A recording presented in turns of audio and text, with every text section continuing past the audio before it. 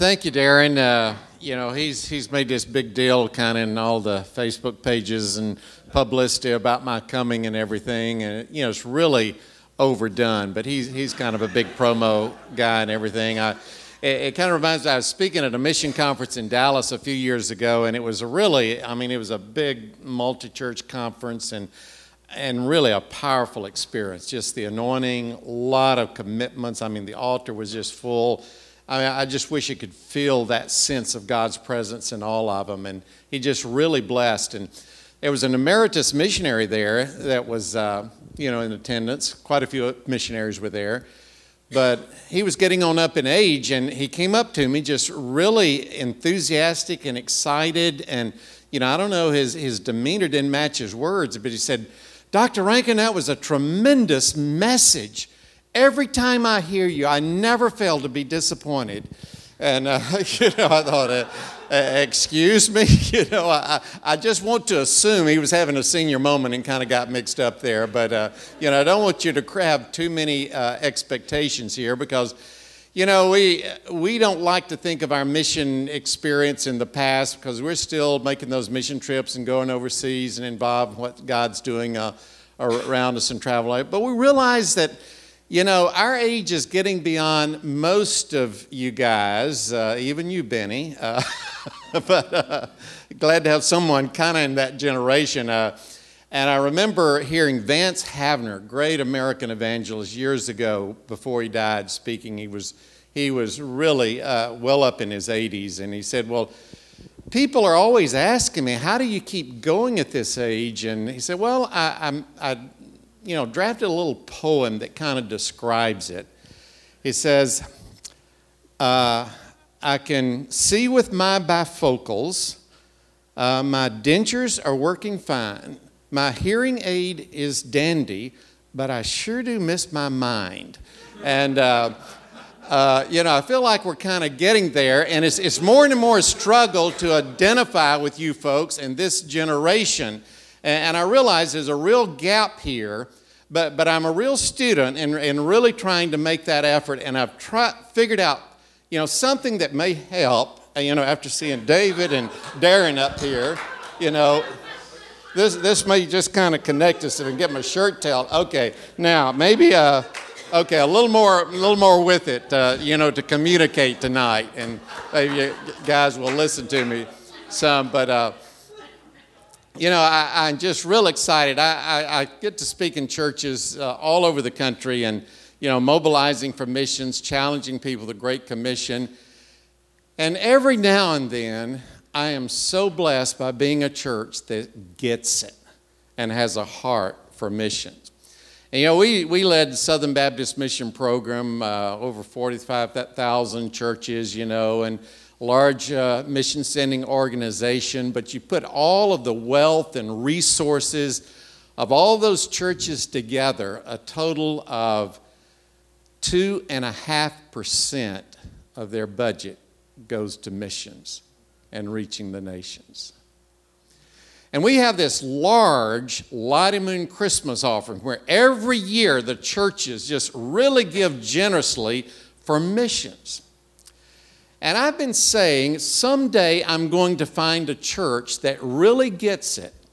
And once a year, they take an offering for their annual church budget, and everything else that comes in Sunday after Sunday goes to missions and reaching the nations. That you're getting there.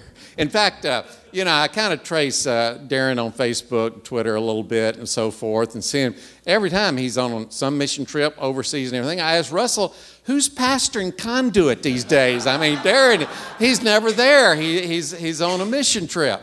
And it's just really exciting and such a blessing for us to be here with you and see your heart and what God is doing to you. But I want to remind you that a mission conference of this nature is not just an opportunity for you to hear reports of what your mission gifts and trips are doing and hear stirring reports from missionaries that you go to support.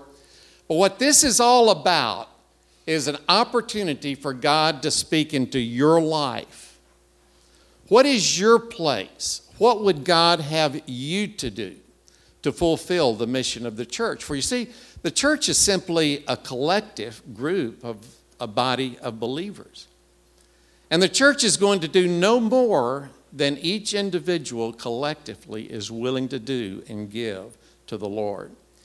So I'd like for you to just bow your heads and let's just take a moment before continuing and pray that God would speak into your heart, that your heart would be open to hear God speaking to you as you hear these missionaries, as you hear how He's working overseas, and to realize how narrow and limited and providential the potential in your life has become until you lay it on the altar and willing to follow whatever God would have you to do.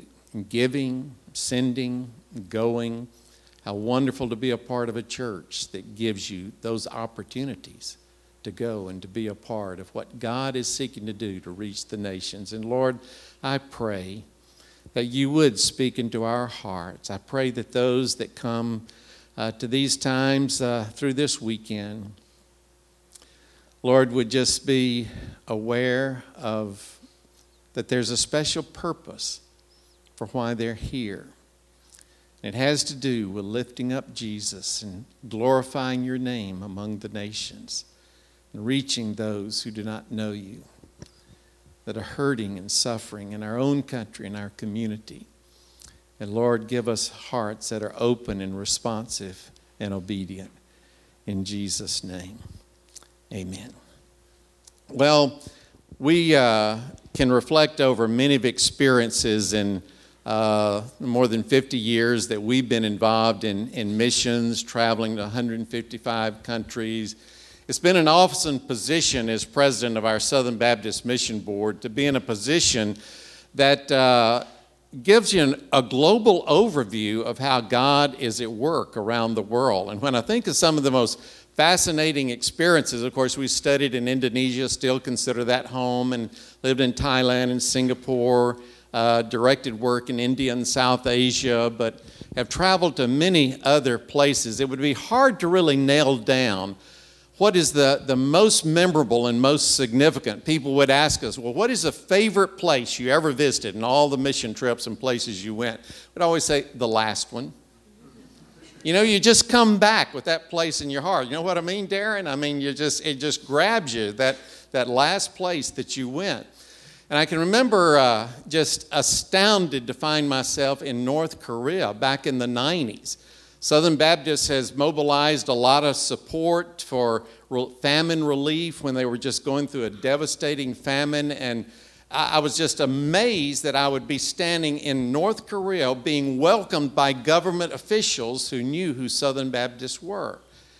And I just thought, in the providence of God, could He have allowed that hurtful, suffering famine to crack open the door to a compassionate ministry, that the gospel would be planted? But you know what I discovered? The gospel was already there. We were walking along a city in a market area, and I walked by this elderly lady selling vegetables on leaning up against her wall, and I didn't realize what I'd heard till I walked by. I grabbed the pastor that was with me and said, turn around, listen to that lady as we walked by. She was humming Amazing Grace. And you realize the gospel that was planted years ago is still there. We looked at travel for days in Algeria, saw over 200 churches that had been started by Kabyle Berber Arabs in one of the most terrorist hotbeds of northern Africa.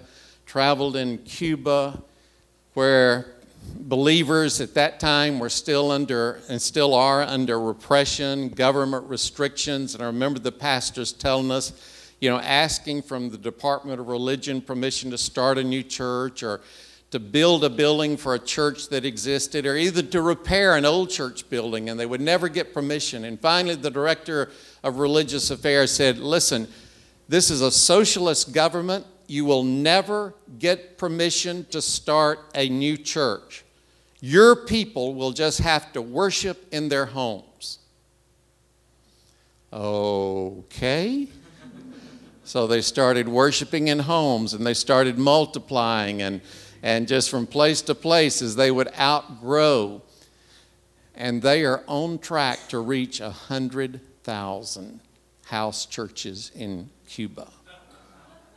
They have discovered that they have documented 70% of the population of 13 million have either heard a presentation of the gospel or seen the Jesus film, because it's spreading at a grassroots level where people who would never go into a church building feel absolutely comfortable gathering with their neighbors to hear the gospel. But I think the most notable thing that Bobby and I would share would be experience of going to Iran. Of course, it's very prominent in our news these days and quite intimidating, has been for some time. And I remember our strategy coordinator for the Persian people calling me one day and said, listen, you've got to come to Iran and see what God is doing. I said, well, we can't get into Iran. We'll get together a group of businessmen and we can set up a cultural tour and, the pretense at, researching in possible investments in Iran, and we can make it happen. Well, I get excited about going to new places and new adventures, but I'll have to admit, I wasn't real excited about going to Iran. I mean, you don't get a lot of positive information about Christians and Americans out of that country. And I thought, well, maybe we ought to defer this for 2 or 3 years, or maybe 10 years, 15 years, and then consider. Said, no, you've got to come and see what God is doing. So we put this tour together. Had this big bus. We traveled all over Iran for 10 days. And every day, God did something to reveal how He was at work in that situation. And one of the most intriguing experiences of that is to find on our itinerary the tomb of Esther and Mordecai. It's in Hamadan, which is near what was the old capital, Babylon, city of Babylon in that area of the country. And so as we were making our way toward Hamadan, we were asking our tour guide about that, the geography of what we were seeing in that era of, Persian history. And she stopped suddenly and said, how is it that you folks know so much about Esther and Mordecai?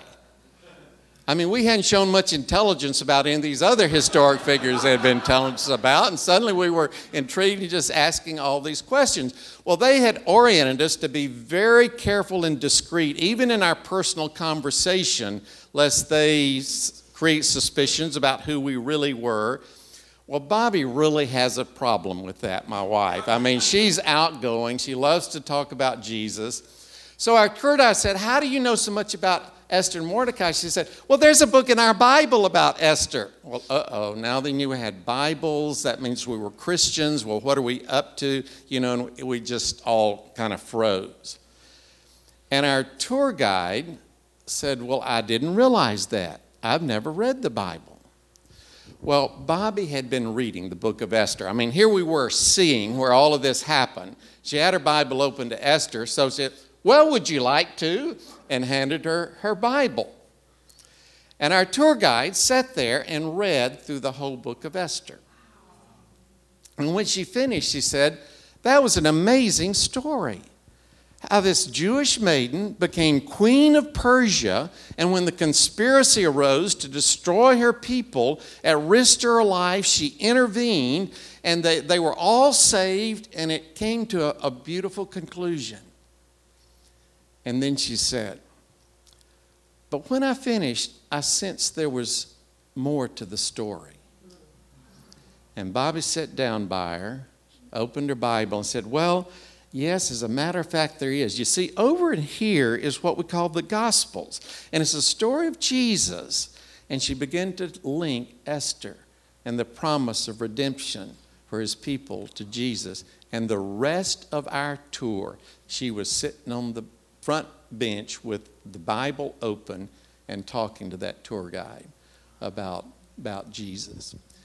Well, it was a fascinating experience. The we were debriefing with our Persian team later in Cyprus after the trip, and every year we have a day of prayer and fasting for an unreached people group, and that year was the focus on the Persians of Iran.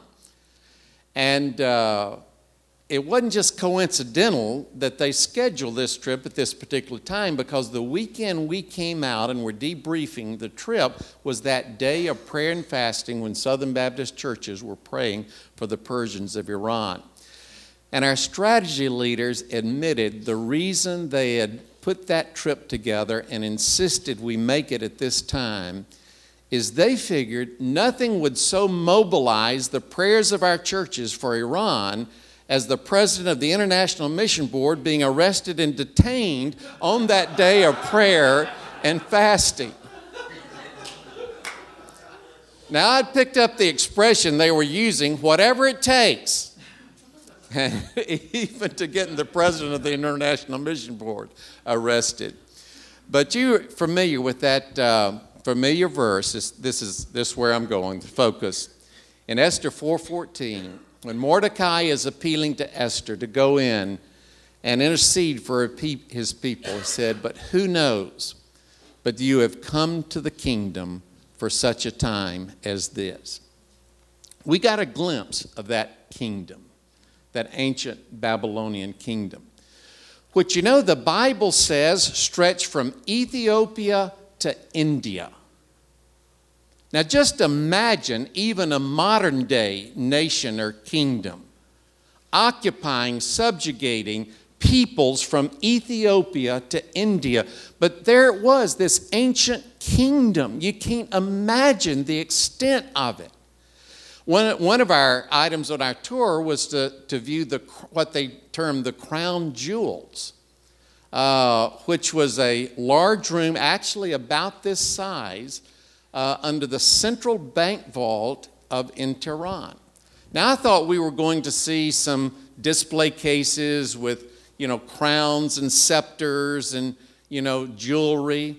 But it was a room this size with furniture and bridles and, harnesses of horses and clothes and all kinds of ornamental jewelry, just covered with diamonds and rubies and emeralds. You could not imagine the affluence and wealth of that ancient kingdom in which Esther found herself. But Jesus came a short time later, relatively speaking, declaring another kingdom. A kingdom that would make the Babylonian kingdom of Persia, the kingdom of Esther, pale into insignificance. It was a kingdom that was born in the heart of God before the foundation of the world.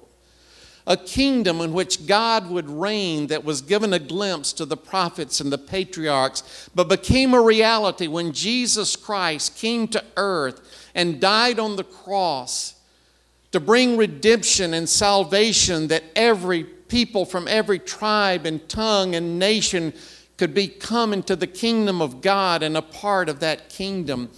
And he sent out his disciples to proclaim the good news of that kingdom. And one of the most amazing verses you'll find in the Bible, in Matthew 24:14, where Jesus said that one day the good news of that kingdom will be declared in all the world, to all peoples, and then the end will come. And I have just, speaking of years of giving global missions leadership, I think I look back on that experience that the most notable impression is an awesome sense of the providence of God that is moving to fulfill that prophecy of Jesus in our generation. I remember after becoming president of the International Mission Board, we'd been in Southeast Asia for 23 years, very limited in our awareness of what was going on, very provincial. And so one of my goals was to visit all the places all over the world where our missionaries serve. So first few years and just continued, just constant travel, never fulfilled that goal because it was a moving target that just kept expanding. But I remember getting an itinerary for a trip going to Kazakhstan, Azerbaijan, Tajikistan, and it just showed how limited and how provincial I was. I didn't have a clue where I was going. Where are these places? Am I going to Africa, Asia? Where? In fact, I never even heard of them. It was like a veil of the Soviet Union had obscured this whole area of the world from our awareness. And this was in the early 90s, and things were chaotic and disarray.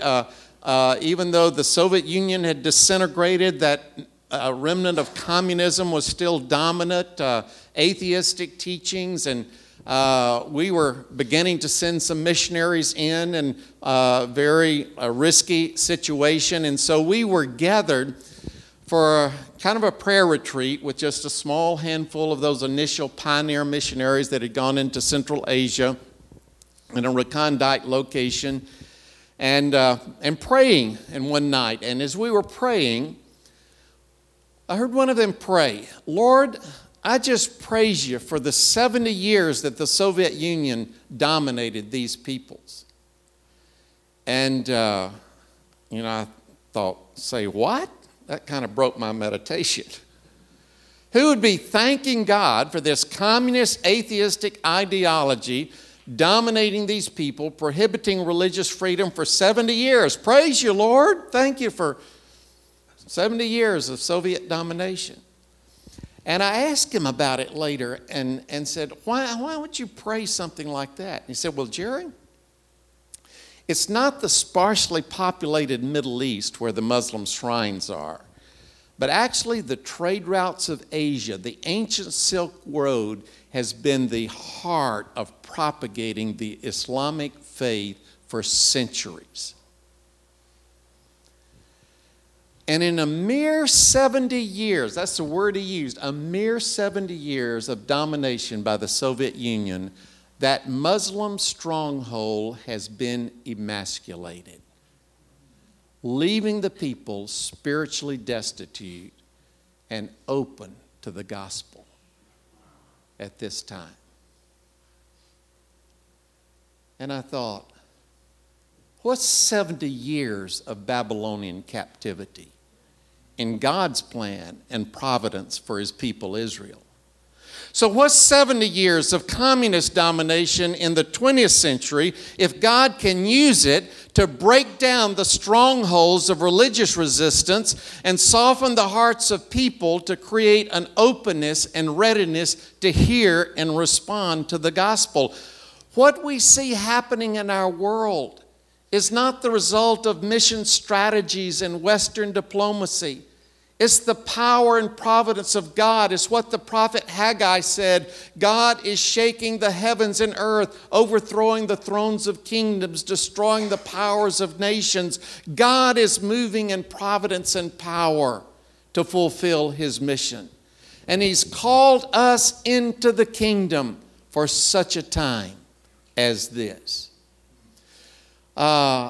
We need to look beyond the headlines. God is using global events to turn the hearts of people to Christ as never before.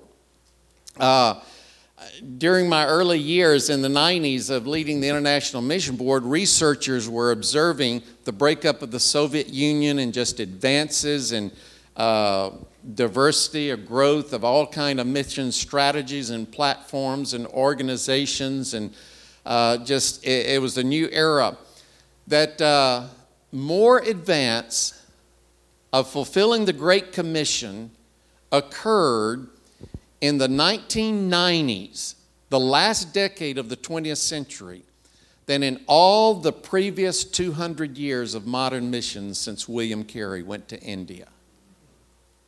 But listen,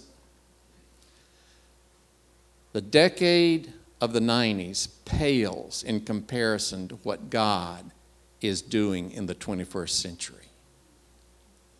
I mean, just with the International Mission Board, we saw number of churches being started go from 3,000 to more than 24,000 a year, every year.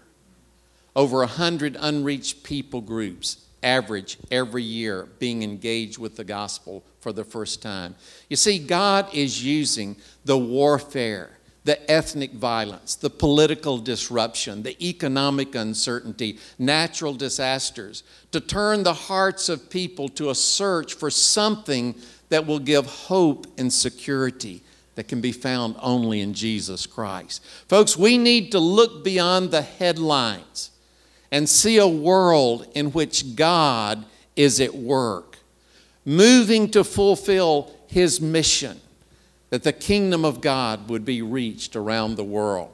One of my most notable experiences is traveling in India, where I coordinated our work for about 12 years while still on the field. I remember through some contacts, we were trying to couldn't have missionaries in India as such.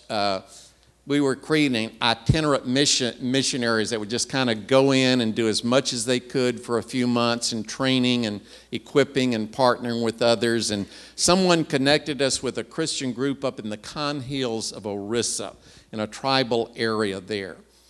And we were going up there to the believers. They would get together in an annual convocation and build a huge brush arbor. And so I flew into a little city I'd never heard of, could hardly pronounce, by the name of Bhubaneswar. And it was a little grass landing strip. And, I thought we'd arrived at our destination, but they met us in this dilapidated Jeep and drove for 9 hours winding up through the hills and jungles to reach the site of this annual Baptist meeting that they were having among these tribal people. And I was really getting nervous as we just kept going. We'd lost, long since not seen any civilization as we knew it. And when I got there, more than 3,000 people had gathered from every village in the Con Hills. Now, as we went along, the pastor that was my translator was telling about these people. He said a generation ago, they were totally pagan. They had never heard the gospel. In fact, mix of Hinduism with their tribal superstitions and beliefs. In fact, every year when they would plant their crops, they would sacrifice one of their children and sprinkle his blood on the fields, believing the gods would give them a fertile harvest. And, I was getting more and more uncomfortable with this situation. But there were 3,000 people, and they weren't very time conscious. They were just waiting for us to get there, and they gathered to begin the program. And the man who seemed to be in charge shouted something. And all the people shouted in response, and he shouted again, and again they responded. I thought it was kind of like, hip, hip, hooray, hip, hip, hooray. And the pastor said, you know what they're saying? That man is shouting, who is the Lord? And all the people are responding, Jesus is Lord. Who is the Lord? Jesus is Lord. And I thought, here is like the people of Isaiah said, a people in darkness who were not a people, who had now become the people of God. But the verse that came to mind was that passage in Philippians that says, one day every knee will bow and every tongue confess that Jesus is Lord, to the glory of God the Father. They got it. They got it. And one day, every people, every nation, every language will shout that Jesus is Lord. Could it be that God has placed you in the kingdom for such a time as this? When I've seen how God is moving throughout our world, probably the last 6 years before retirement, I would tell the missionaries that we would commission and send out that I believe we were sending them out to be the last generation of missionaries. That they would be there sharing the gospel, planting churches when the last nation and last people group is touched by the gospel and the Lamb of God will return. Esther had no idea why she found herself in the kingdom. The unlikely circumstance of being selected as queen of Persia until a crisis arose against her people. And even after she, revealed the conspiracy, the law of the Medes and Persians couldn't be changed. And the king had already decreed that the Jews would be annihilated and destroyed. So to counter this, he issued a second decree that authorized they be warned of this threat and be given official government permission to defend themselves. And in the 8th chapter of Esther, it's amazing. I preached on Esther for many years. I never even got over there, but it said that they took that message and they translated it into the language of all the peoples from Ethiopia to India. And they chose the fastest steeds from the royal stables, and they sent out couriers to take that message of warning, which was a message of salvation, literally, to the people so they could defend themselves and be prepared for this crisis, to all the far corners of the kingdom. It was urgent, a message of hope, a message of deliverance, so they could be saved instead of being killed and annihilated. And as I read that, I thought, in an ancient empire like that, all of those tribes and peoples, what if they never could find someone in Babylon there that could translate a particular language? And those people never got the message. Or what if a courier, having started out along the way, got distracted or diverted or stopped out of his own comfort and convenience and never proceeded with his task to get the message to a remote tribe? And they perished. Not because the king had not issued a decree of salvation, but because the people never heard. That's the world we live in today.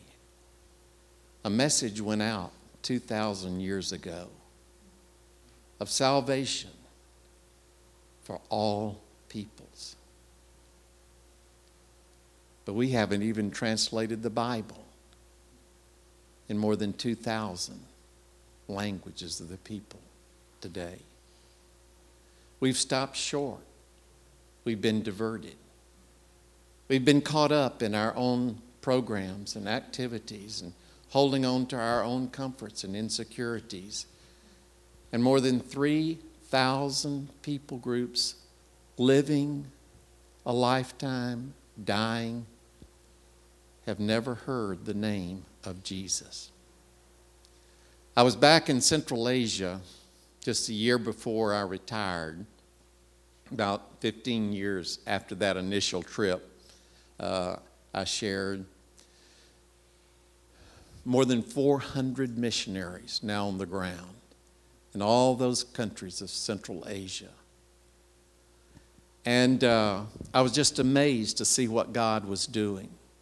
I asked our regional leader, said, how many of the peoples, the ethnic, linguistic cultures and peoples of Central Asia have been evangelized? Of course, not in terms of everyone being saved, but in terms of having heard the gospel and churches being planted and, the multiplying among that particular language group. And he responded immediately, said, so far we've seen churches planted and multiplying among 23 of the major people groups of Central Asia. And my heart just burst with praise to God. But then I asked him the wrong question. I said, well, how many people groups in Central Asia have yet to be engaged with the gospel, with the Christian witness? He lowered his head. I thought he was thinking, calculating a response, but he knew. When he looked up, tears had filled his eyes. His voice was choked with emotion.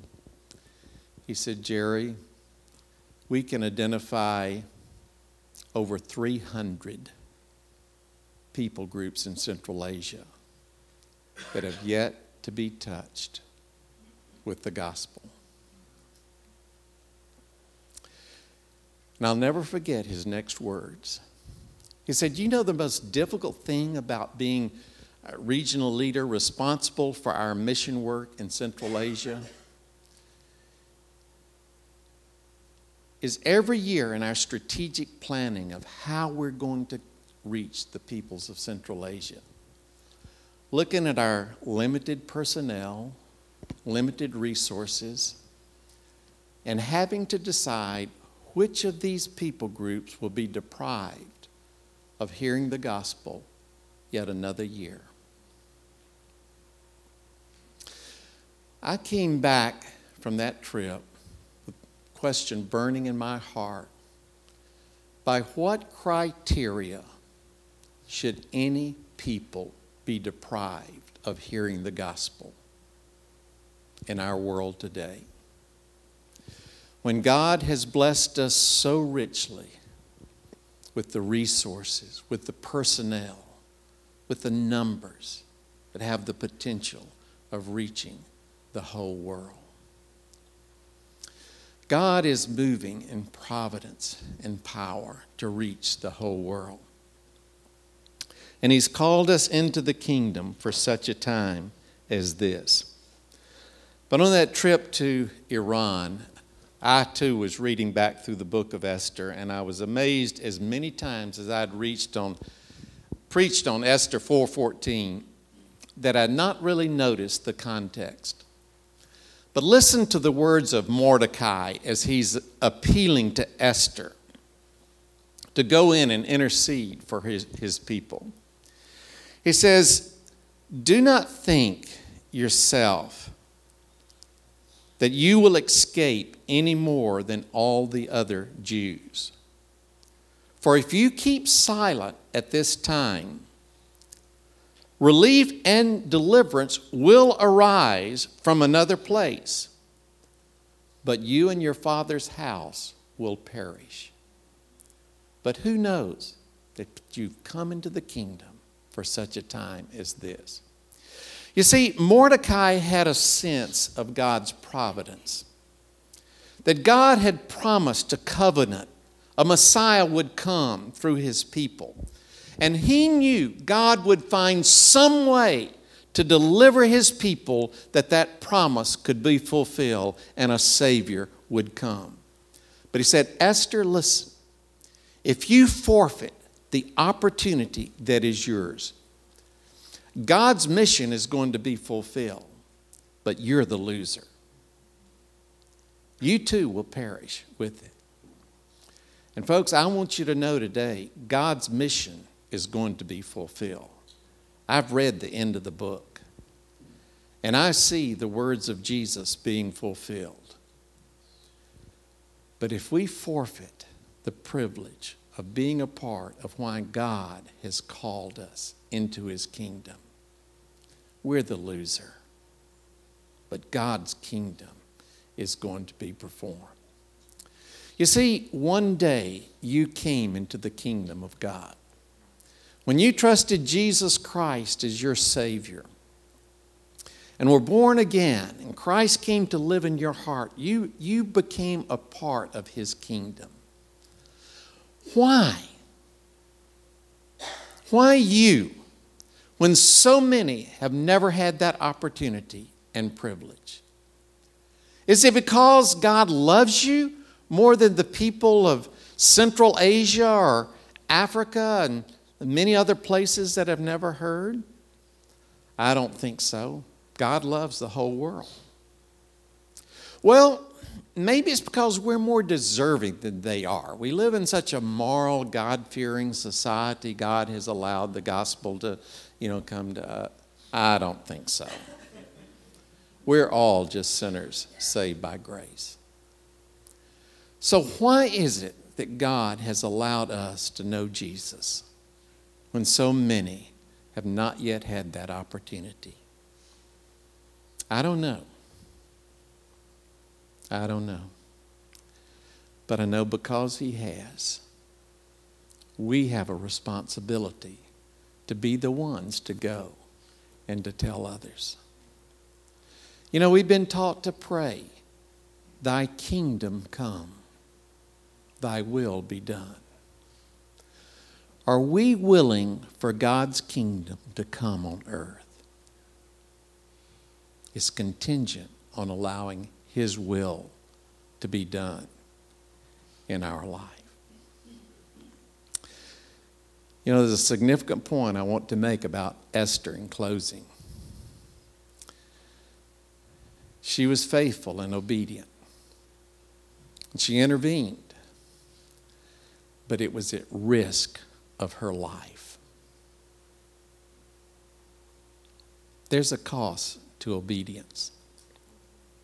On that trip to Iran, I remember there were a lot of old Armenian churches, and they were covered with tombstones and plaques commemorating pioneers and missionaries to Persia in former era. And I know we were leaving one of those ancient churches and walking through the courtyard, and one of our group noticed a flat tombstone there and called us over. And the letters were worn. It took a group effort to kind of decipher it, but it was identified as the tombstone of Mary Catherine Ironside. It said, medical missionary to Persia, who died in 1921 at the age of 49.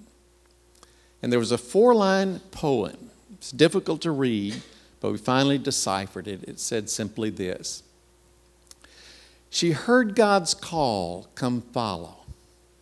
That was all. Earth's joys grew dim. Her soul went after him. She arose and followed. That was all. Will you not follow if you hear God's call? It's really rather simple. Just a decision to follow. You don't know what he's going to do in your life, where he wants you to go, what he wants you to do. But you'll never go until you say, I'll follow. And recognize you've been called into the kingdom for such a time as this. I've not shared this publicly before, and in a group like this, I just feel compelled to share very personally. I think some of you are probably aware that our daughter, Russell's sister, is a missionary in an unnamed place in Central Asia. Has been there with her family, 3 of our grandchildren now for 15 years. In a very remote, challenging country that I'll not name, but you'll know what I'm talking about. And since she's married, you'll not know her name. It's not Rankin. So you understand the security issues and so forth. But we've been to see them, support them. We're proud of them, their devotion to take the gospel to such a place. But it's a place where Christians are not allowed.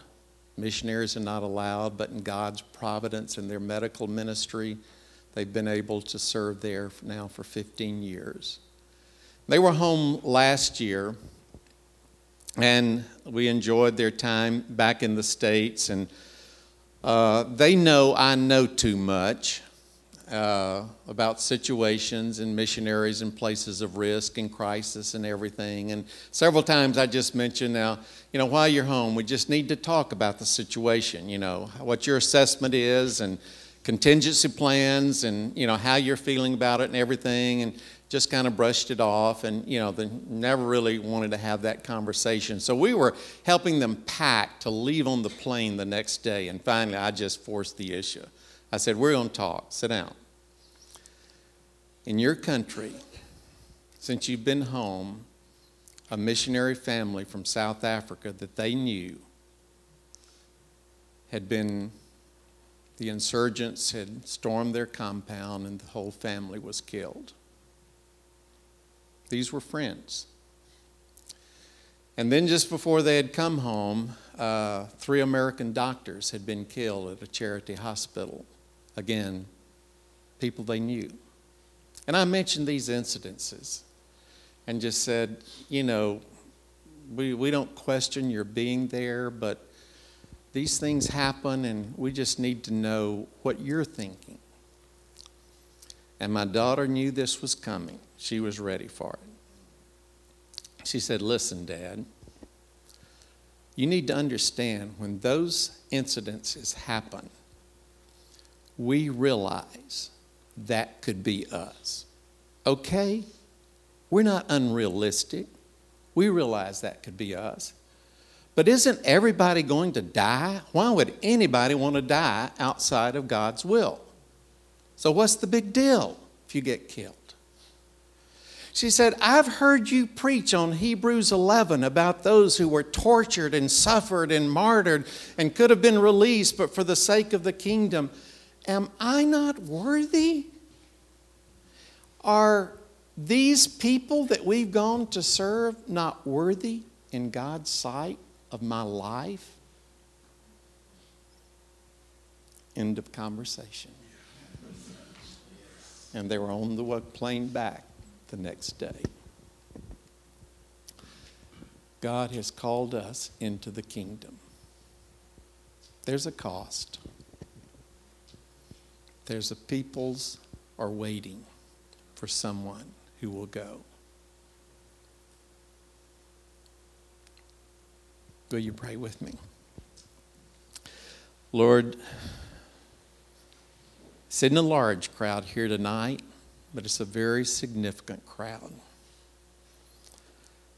Because each one here has come because of a sense of being a part of something bigger than themselves, bigger than Conduit Church, but a part of something that is God-sized. And a vision to make a difference and impact a lost world. And Lord, you've led Conduit in many directions and blessed in ways they could have never envisioned, and still are just incredulous to think what has been done for the sake of your kingdom and your glory among the nations. But Lord, there's much more. And it'll never be accomplished until each one is obedient to your call and willing to say, I'll follow. Whatever you want me to do, wherever you want me to go. And Lord, I pray that beginning tonight, our heart will be open to seek you and your will, and to hear your Spirit speak to our hearts in a personal way, even as you speak to this church in a corporate way. May you find us responsive and obedient. In Jesus' name, amen.